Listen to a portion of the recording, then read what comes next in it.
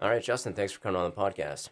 Thank you, man. Thank you for having me. I thought we'd begin by talking about our joint venture, The Vagrants, and our ideas and goals for this duo, as well as our current desire to change the name. Sound good? Sounds good, brother. So, you and I memorize and perform hit songs for money, That we do. and we like to joke around about us being the bronze option when it comes to choosing an appropriate cover group. So, what are your thoughts about what's available out there in this realm and how we measure up compared to some of the other groups, both the non medalists and the gold medalists? I think that we've done this for a pretty long time at this point. It's been what did we were just talking the other night to somebody. It We was started in 2005. yeah, so Vagrants. it's been 13 years. So I mean, I think that with that amount of time and experience, I can remember when we started out, man, like we were doing whatever we wanted to do.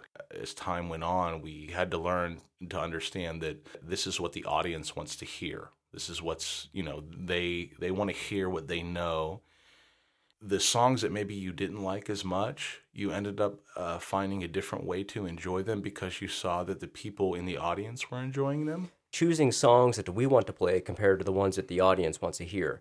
That's a rookie mistake. That's what original bands do. They play Yeah. their favorite song and nobody cares. That's what we've learned in this decade and a half of experience. That we're not out there for ourselves. We're there to provide a service. And part of providing a service is playing songs that people enjoy hearing. Yeah. So that was the hard lesson that took a few years to learn. Yeah, And for sure. Yeah. that is the number one mistake that cover bands make, is they just want to play their favorite songs, and essentially if you play a deep enough cut, it's the same as an original band song. Yeah, I would say so. But even still, there are.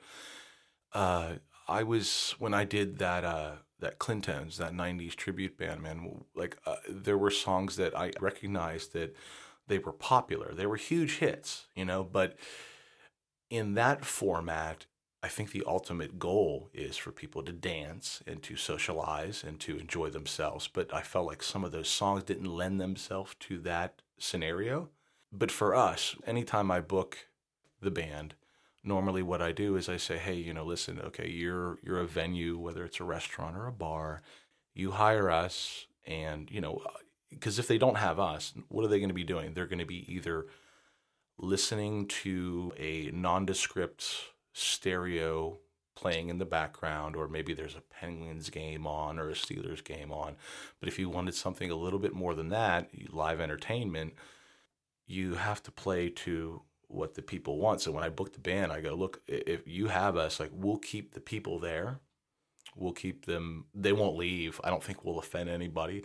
I think we're pretty good. We're pretty cognizant of the fact that, volume. I think we do a good job as far as like not being offensive. Number one mistake bands make is they are too loud. Drum sets are too loud. Nobody cares. Yeah. They want to talk to each other. Yeah. So you have to fill that space for people. You're Yeah. essentially a stereo, like you said. And if you're Yeah. operating in a way where you're trying to get everyone to look at you and adore you like you're on stage at the Palladium, then you're in the wrong business, really. Yeah. So we started the Vagrants more than 13 years ago, as we just said, in 2005. Mm-hmm. And we just went with the first name that solved the problem of needing a band name. And we went with the Vagrants. Now, that name, as you and I know, is taken Yes. both by posterity. There was a 1960s garage rock band called the Vagrants. Yes. And by modernity, there's a fully functioning touring band from Australia called the Vagrants. Correct. Yeah. And incidentally, this latter is fond of sending us cease and desist messages on Facebook. So in any case, we're currently wrangling a new name into submission. Yeah. So I thought we'd discuss some of our ideas here, both the serious and ridiculous ones. Sounds good. So I'll just go through these here, and you can give me your thoughts about each. Okay. So some candidate names are or have been the following. The Record Store. The record store I liked only in the sense that one of my day jobs in my life has been managing record stores. So like the record store, provided, different sections. They had an R&B section, they had a rock section, a metal section, so on and so forth. I think that we do enough variety that that name, the record store. It advertises perfectly what it is that we do, and that's why I think that it's Yeah. still a good candidate. Even though I'm not in Agreed. love with it, it's better than the Vagrants, and if push comes to shove, I'd be happy to go with that one. Yeah, amen. How about the Tune Touchers, which I really like? I, it's a hilarious name.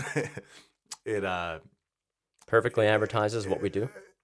It does. Tune Touch is that system now that they have in bars for when they have a jukebox, and you can kind of, you can have an app on your phone where you can you don't even have to go up to the jukebox. You can just do it from your phone, from your seat at the bar, and go, I want to hear whatever it is you want That's to right, hear. and it's called Touch Tunes. It's called Touch Tune.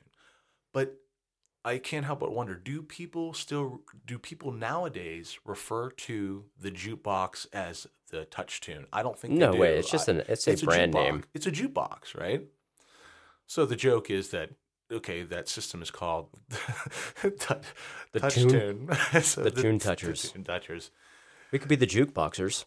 The jukeboxers. That's not That's not bad. We could stylize it with boxing gloves and boxing rings. We could, yeah. Okay, how about the domestic imports?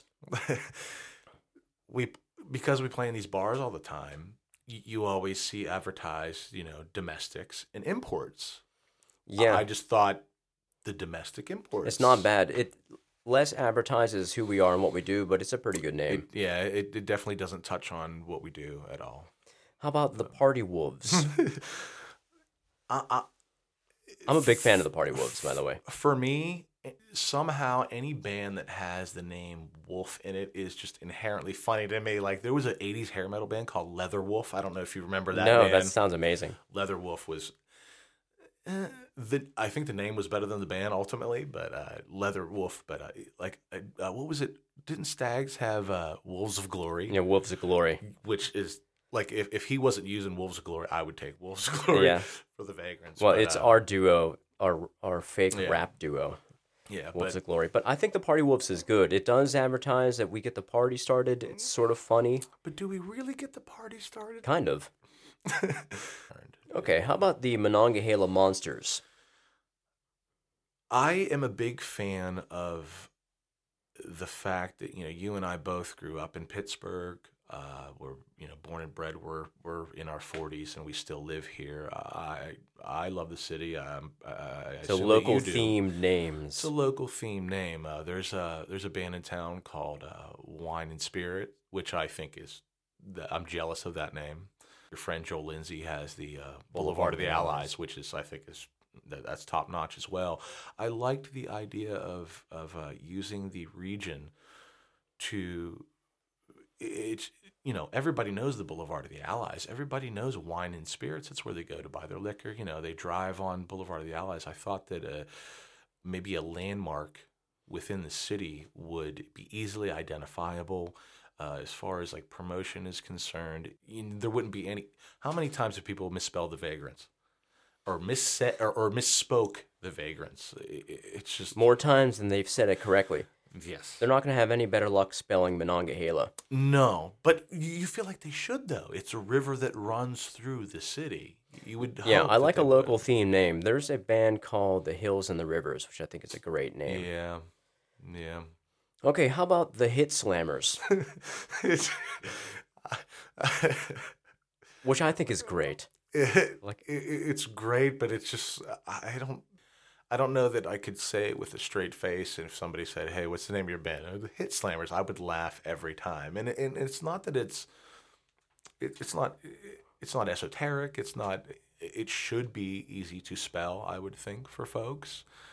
But I don't know, something about it. The Hit Slammers, just like we're slamming the hits, man. Totally, man. I think it advertises perfectly what we do. No one is going to be confused about what they're getting with the Hit Slammers. Okay, how about Strum for Cover? I forgot about we said that. Strum for cover. That's supposed to run for cover, of course. That's ridiculous.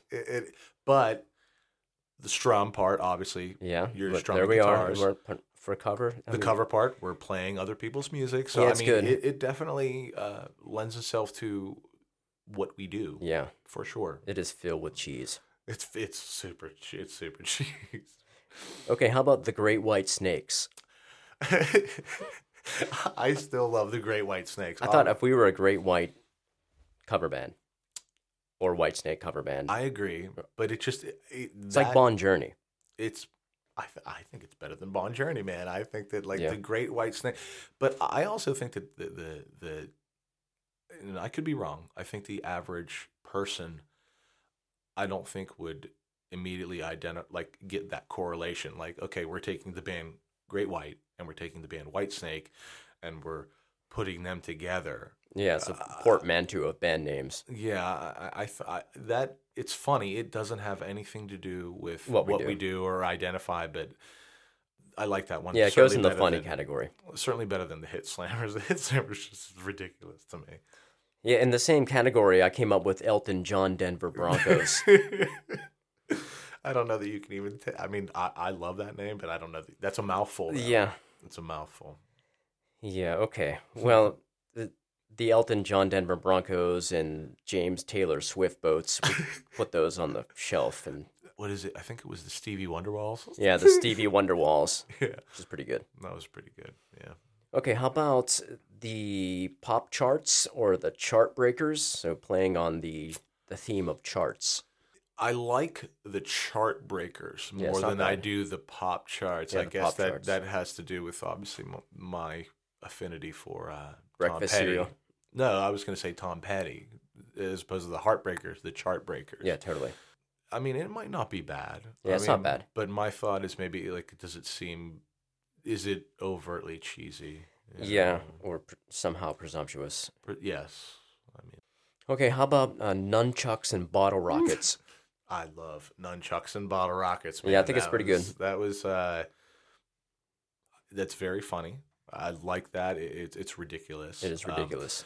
That was a one of those kind of turnpike parkway driving through New York where they sold basically pornography and fireworks. Yeah. And nunchucks. So it was a road sign? Yeah, it was well, you saw the sign as you were driving down the highway, but then once you saw the building, it had like a kind of marquee that wrapped the whole way around the building, and it had nunchucks. It was like nunchucks exclamation point, bottle rockets Yeah. exclamation point. Yeah. But then it also had like porn, and it was just like, man, that's like Sounds that's like the best store ever. It's the one-stop shop, man, for all your needs, man. Who doesn't want to watch some porn and then light some fireworks? Yeah, here I am wasting my time going to Sam's Club. Okay, a couple more here. How about the cover wagons? Maybe we can put that in the cheesy category. Yeah, I mean, obviously it's a play on the covered Yeah, wagons. the covered wagons, right? But yeah, it just I couldn't help think that, man, is that name gonna make more people ask for Wagon Wheel? 'Cause Yeah. I don't want exactly. that at all. I hope that we've played Wagon Wheel for the last time. I mean, so do I. But I know to a moral certainty that we have not. no, yeah, we definitely haven't, man. Okay, just a couple more here. Yeah. Cover jugglers. The cover. So we're juggling covers? I guess so, yeah. It's perfect analysis of what it is that we do. Yeah, these guys are juggling covers. I don't think that anyone's ever saw us and went like, man, they're juggling covers. How about tune smugglers? It's funny to me, but I couldn't in good conscience be in the Tune Smugglers.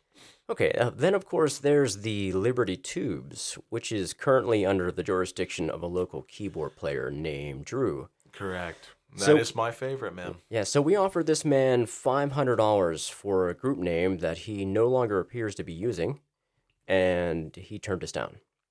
So why do you think this name, the Liberty Tubes, is perfect for us and worth $500? I don't disagree. I just want to hear your take on this matter. I think that the Liberty Tubes is, as far as Pittsburgh goes, I think that most people have that live in this city, that have grown up in this city, have at some point or another traversed the Liberty Tubes. And of course, technically, the technical name is the Liberty Tunnels, but the Pittsburgh Yeez sets in. It's the Liberty Tubes. For me, I just think it's a great name. I think it's a really, really good name, and we did offer that gentleman, which I thought was It's a fair price. a fair price. It seemed like he's still not really using the name to its fullest potential, where, as opposed to us, where we're playing. Certainly would get more use out of the name than he is currently getting. Yeah, absolutely. It is a good name. It reflects on a local landmark. There's two of us. I could see a lot of marketing posters. Yeah.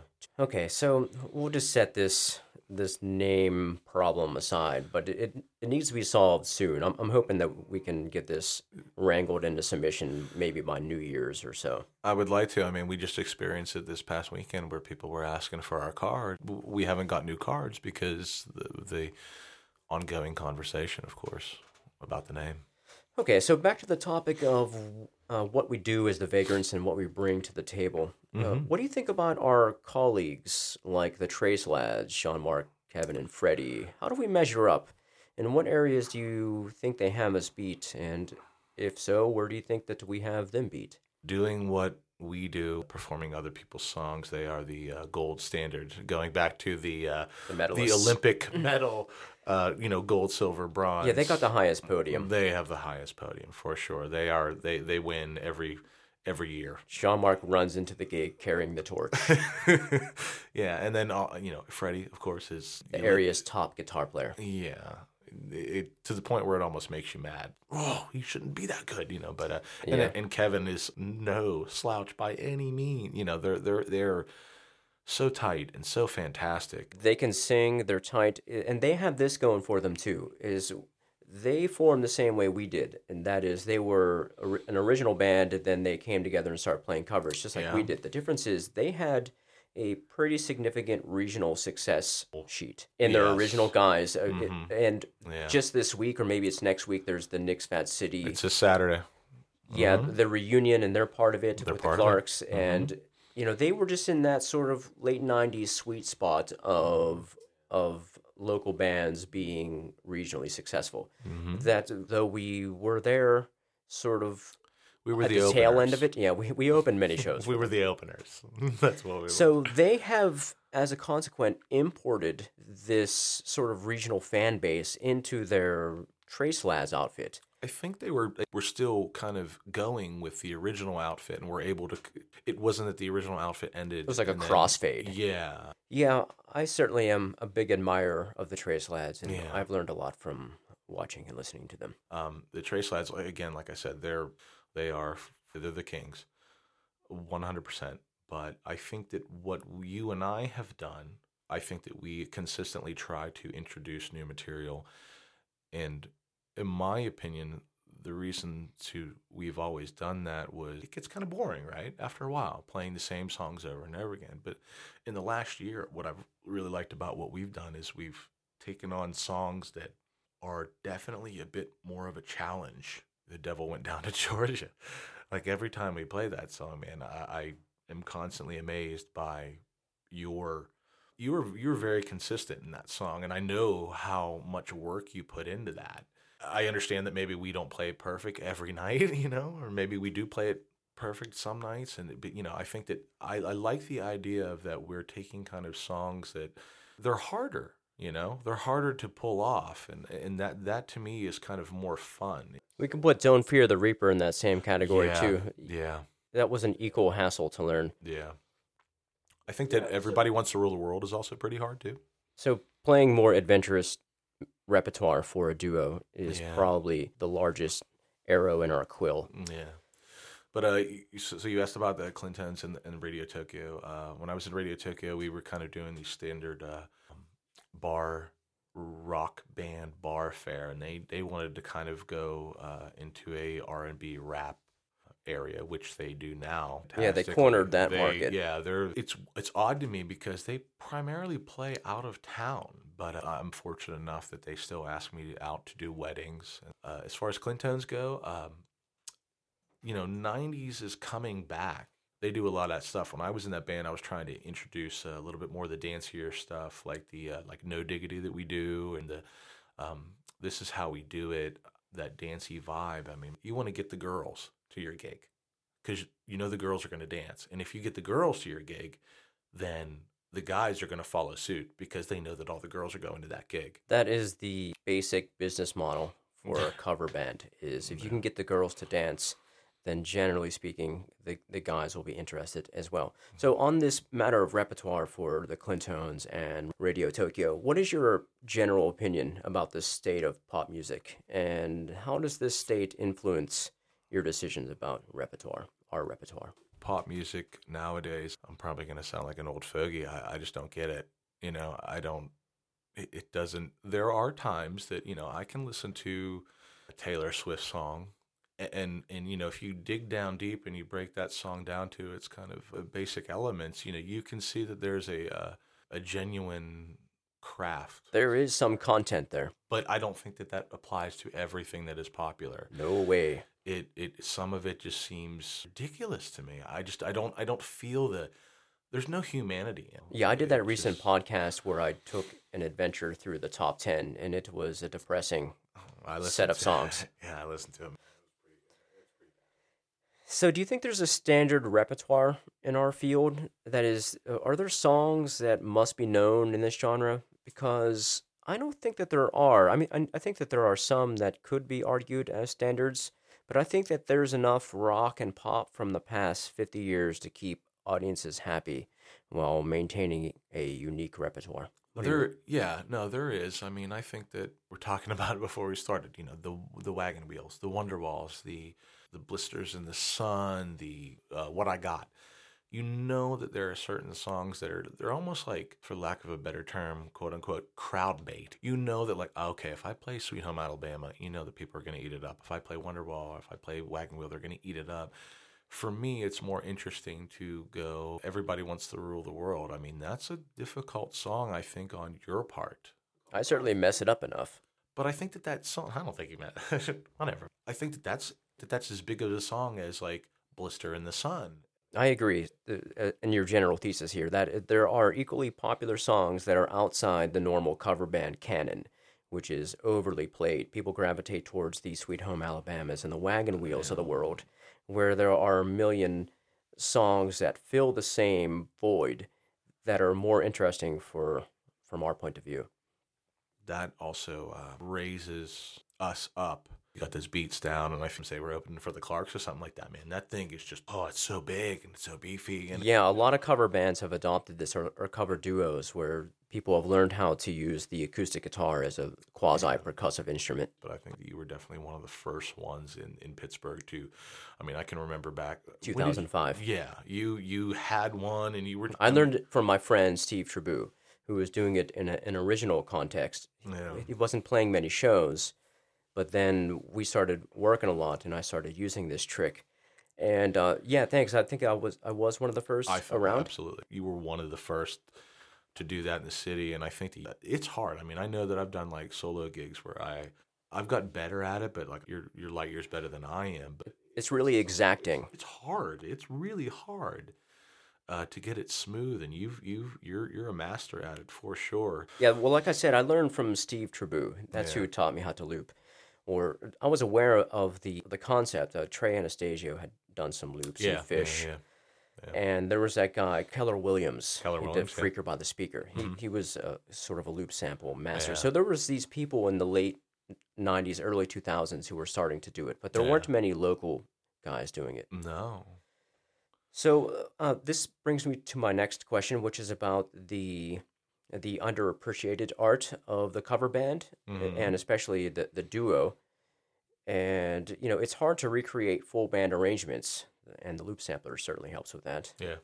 Within the context of a two-guy group. Yeah. So how do you think about texture and dynamic changes in a song, whether it's working with loops or working with an octave doubler, which is another trick that we do? Yeah.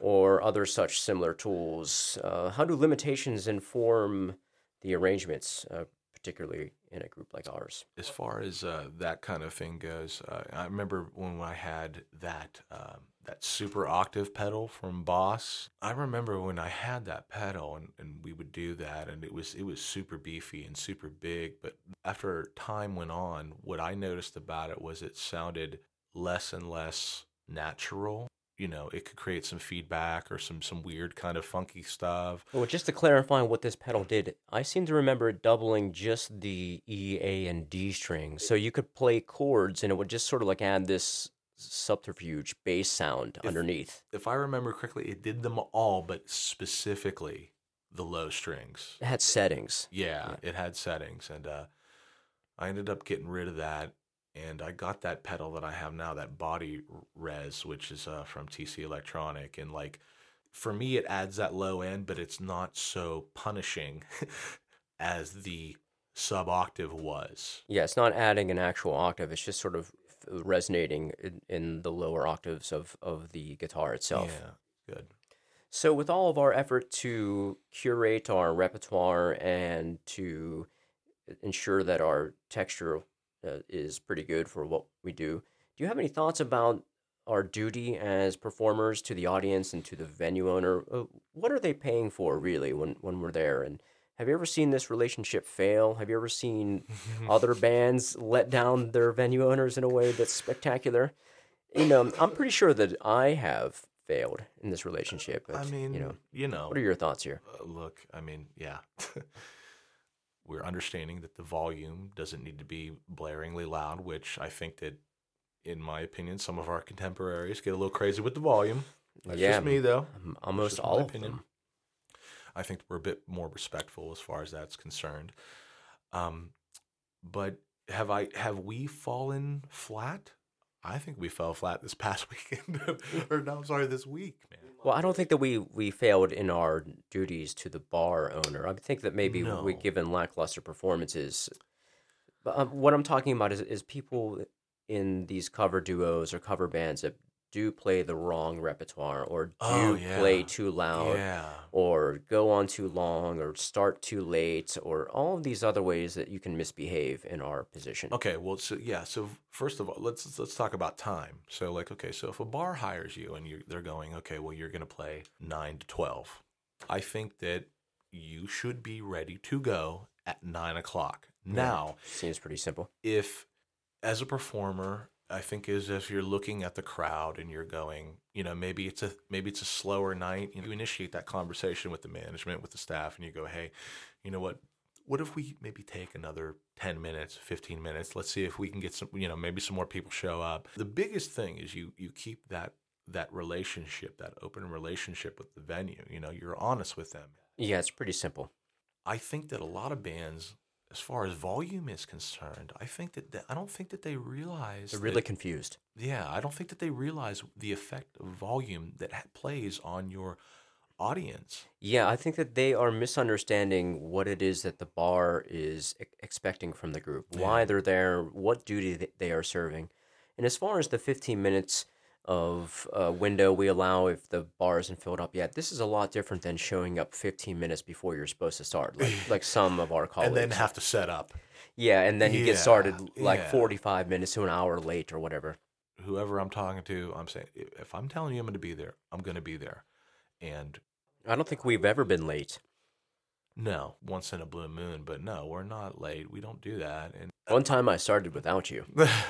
One time you started without me. Do you remember that Clark's gig up at Thursday? Oh yeah, where you never made it? Yeah, the weather was bad though. Yeah, man. there was a snowstorm, and I got lost, and there was a snowstorm. It was in the middle of nowhere. So that was my biggest sin in this department. But in 13 years, how many times has that happened? Yeah, just those two times. Yeah, the parameters of our assignment here are pretty clear, and I really take issue with the groups that mess up something so simple.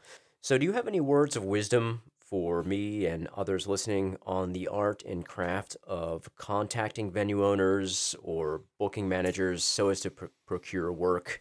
So we've heard from some booking managers that they are literally inundated with requests for gigs. Yes. So how do you set us apart in such a way that keeps us busy? Well, 2018, it's been a record year. Possibly the busiest year that we've ever had. And I don't know I think that booking, especially for what we do, particularly for what we do, is pretty cyclical. When I contact a venue blindly, I give them a brief history, like, hey, we've played here, here, here. We're lucky enough that we get to open for the Clarks now and again, well-known marquee venues that we have played. And I also mentioned some other things, Oliver Twist, which we did for a very long time. Props to them. I mentioned that we had a residency there for 8 years straight. So we bought that camera. So we got videos. So we got videos, which helps. I think that's what Number did it one for us this year. Yeah. Was sharing videos, and we record just about every show, and Both shows. Yeah. And I make the videos, you book the gigs. Yeah, I feel like there might be some guys out there that do it in a more of a perhaps salesman way, maybe more pushy. I try not to be pushy about it. I say, hey, listen, if I've heard great things about your venue, your establishment. If you'd like to have us, maybe we can work something out. We've played so many places at this point that I really like the places that I would forego the big money gig. The consistency is where it's at for our business, in my opinion. So if a place, and I hate playing those venues too, where sometimes it's almost like you walk in and it feels like you're like an indentured servant. Like they're not nice to you, and you're just like, hi, how are you? Oh, yeah. Thank you. The last gig, the bar manager was grilling me on how many people I'm going to bring. And keep in mind, this was 45 minutes outside of the city. I'm like, I'm probably not bringing anybody, sir. And this was also after at least 3 conversations that I had with him on the phone saying, hey, listen, man, it's Thanksgiving Eve. It could go one way or the other. You never know. Places like, when we played Oliver Twist all those years, man, they were really good to us. Yeah. So if you're nice to them and they're nice in return, that makes a good relationship. Yeah. I agree about not being condescending when trying to book your band. For example, you don't need to have the attitude of, hey, listen, you and your venue need to stop making the mistake of not having my band play. Which seems to be how some approach it. It's sort of, I can't believe you guys don't know about us. Did you know that we're this good? But I also wonder, and there are guys in the city that do a similar thing to what we do, that undersell themselves in order to get in the door. And I'm willing to do that to a point, but it mixes up venue owners about what it is that it's worth. Yeah. And then we get there and what do you mean you're not going to play for $50 and a free chicken nuggets? I don't think I've ever had anybody offer me free chicken nuggets, man. What are your favorite parts about gigging, and any thoughts that you have about tear down and setup? The load in, I never mind. It's the load out. When I don't know about you. I'm just gonna assume, but like for me, like after you sang for 3 hours, 4 hours, where you're just pushing so hard and giving it all you got. Like the last thing I want to do is like, I got to tear this down and manual I have to carry labor it out to my car, and that's a pain in the butt. But I enjoy it. My favorite part is I do enjoy it. Like I do enjoy sitting at home, and like but when I sit at home and I'm noodling, I'm not really quote unquote practice anything. I'm kind of just messing around. Maybe I'll review something. I'll go like, I feel like I sing best in front of people. I like that I think we've got a mix as far as the PA is concerned, down to a somewhat of a science. So like I told you, I did a fill-in gig last weekend, and different system. It was just a different system, and it was a different setup, and like I ended up losing my voice because it just wasn't what I was used to. But then like we played this week, and I was like, oh, there it is. Yeah, it's easier to sing in front of an audience, and it's easier to sing when you're used to your gear. Yeah. And it is a certain pain that I know to some degree, but not as much as you, that singing all night is really hard work. And at the end of the night, and you have to tear down after doing 4 hours of hard work, it can be a real challenge. Especially when the load in or load out is when we do Baja. Oh man. Yeah. Like I love it there, and they're very nice to us. It's and a rough load out. It's a rough load out, yeah. Okay, so I think that we've done enough damage here. I thought that we'd wrangle this podcast to a close by playing a song, or maybe a couple songs. I don't know. What do you think about trying that car song? I thought that maybe we'd try to lay that one down. Game with whatever, man. Thank you for having me. I'm a fan of the Chasing the Chords podcast. You know, I've been listening, man. So Thanks, man. I think Ross has got my favorite one so far. Yeah, that was a good podcast. I told you I liked the TJ one, man, but I just wanted more metal. Yeah, more. more You metal. wanted TJ and I to play more I metal. wanted you guys to just like play just finger tap for an hour. Yeah, well, I'm still getting used to this medium. It's I know, a man. work in progress. All right, cool. Let's do some jammage here. Okay. Let's do it. 1, 2, 1, 2, 3, 4.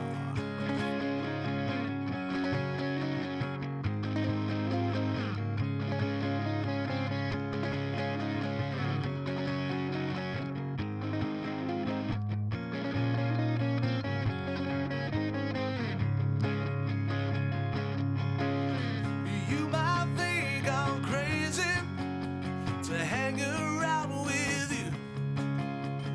Maybe you think I'm lucky to have something to do.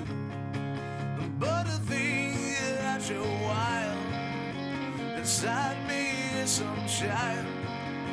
But you might think I'm foolish, but maybe it's untrue.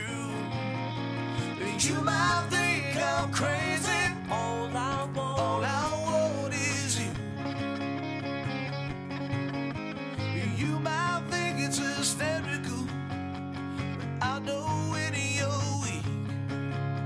You think you're in the movies and everything's so deep. But the thing that you're wild when you flash that fragile smile. But you might think it's foolish what you put me through. You might think I'm crazy. All I want is you.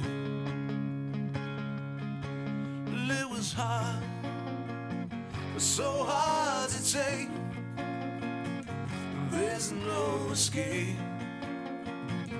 without a scream. You kept it going till the sun went down. Kept it going.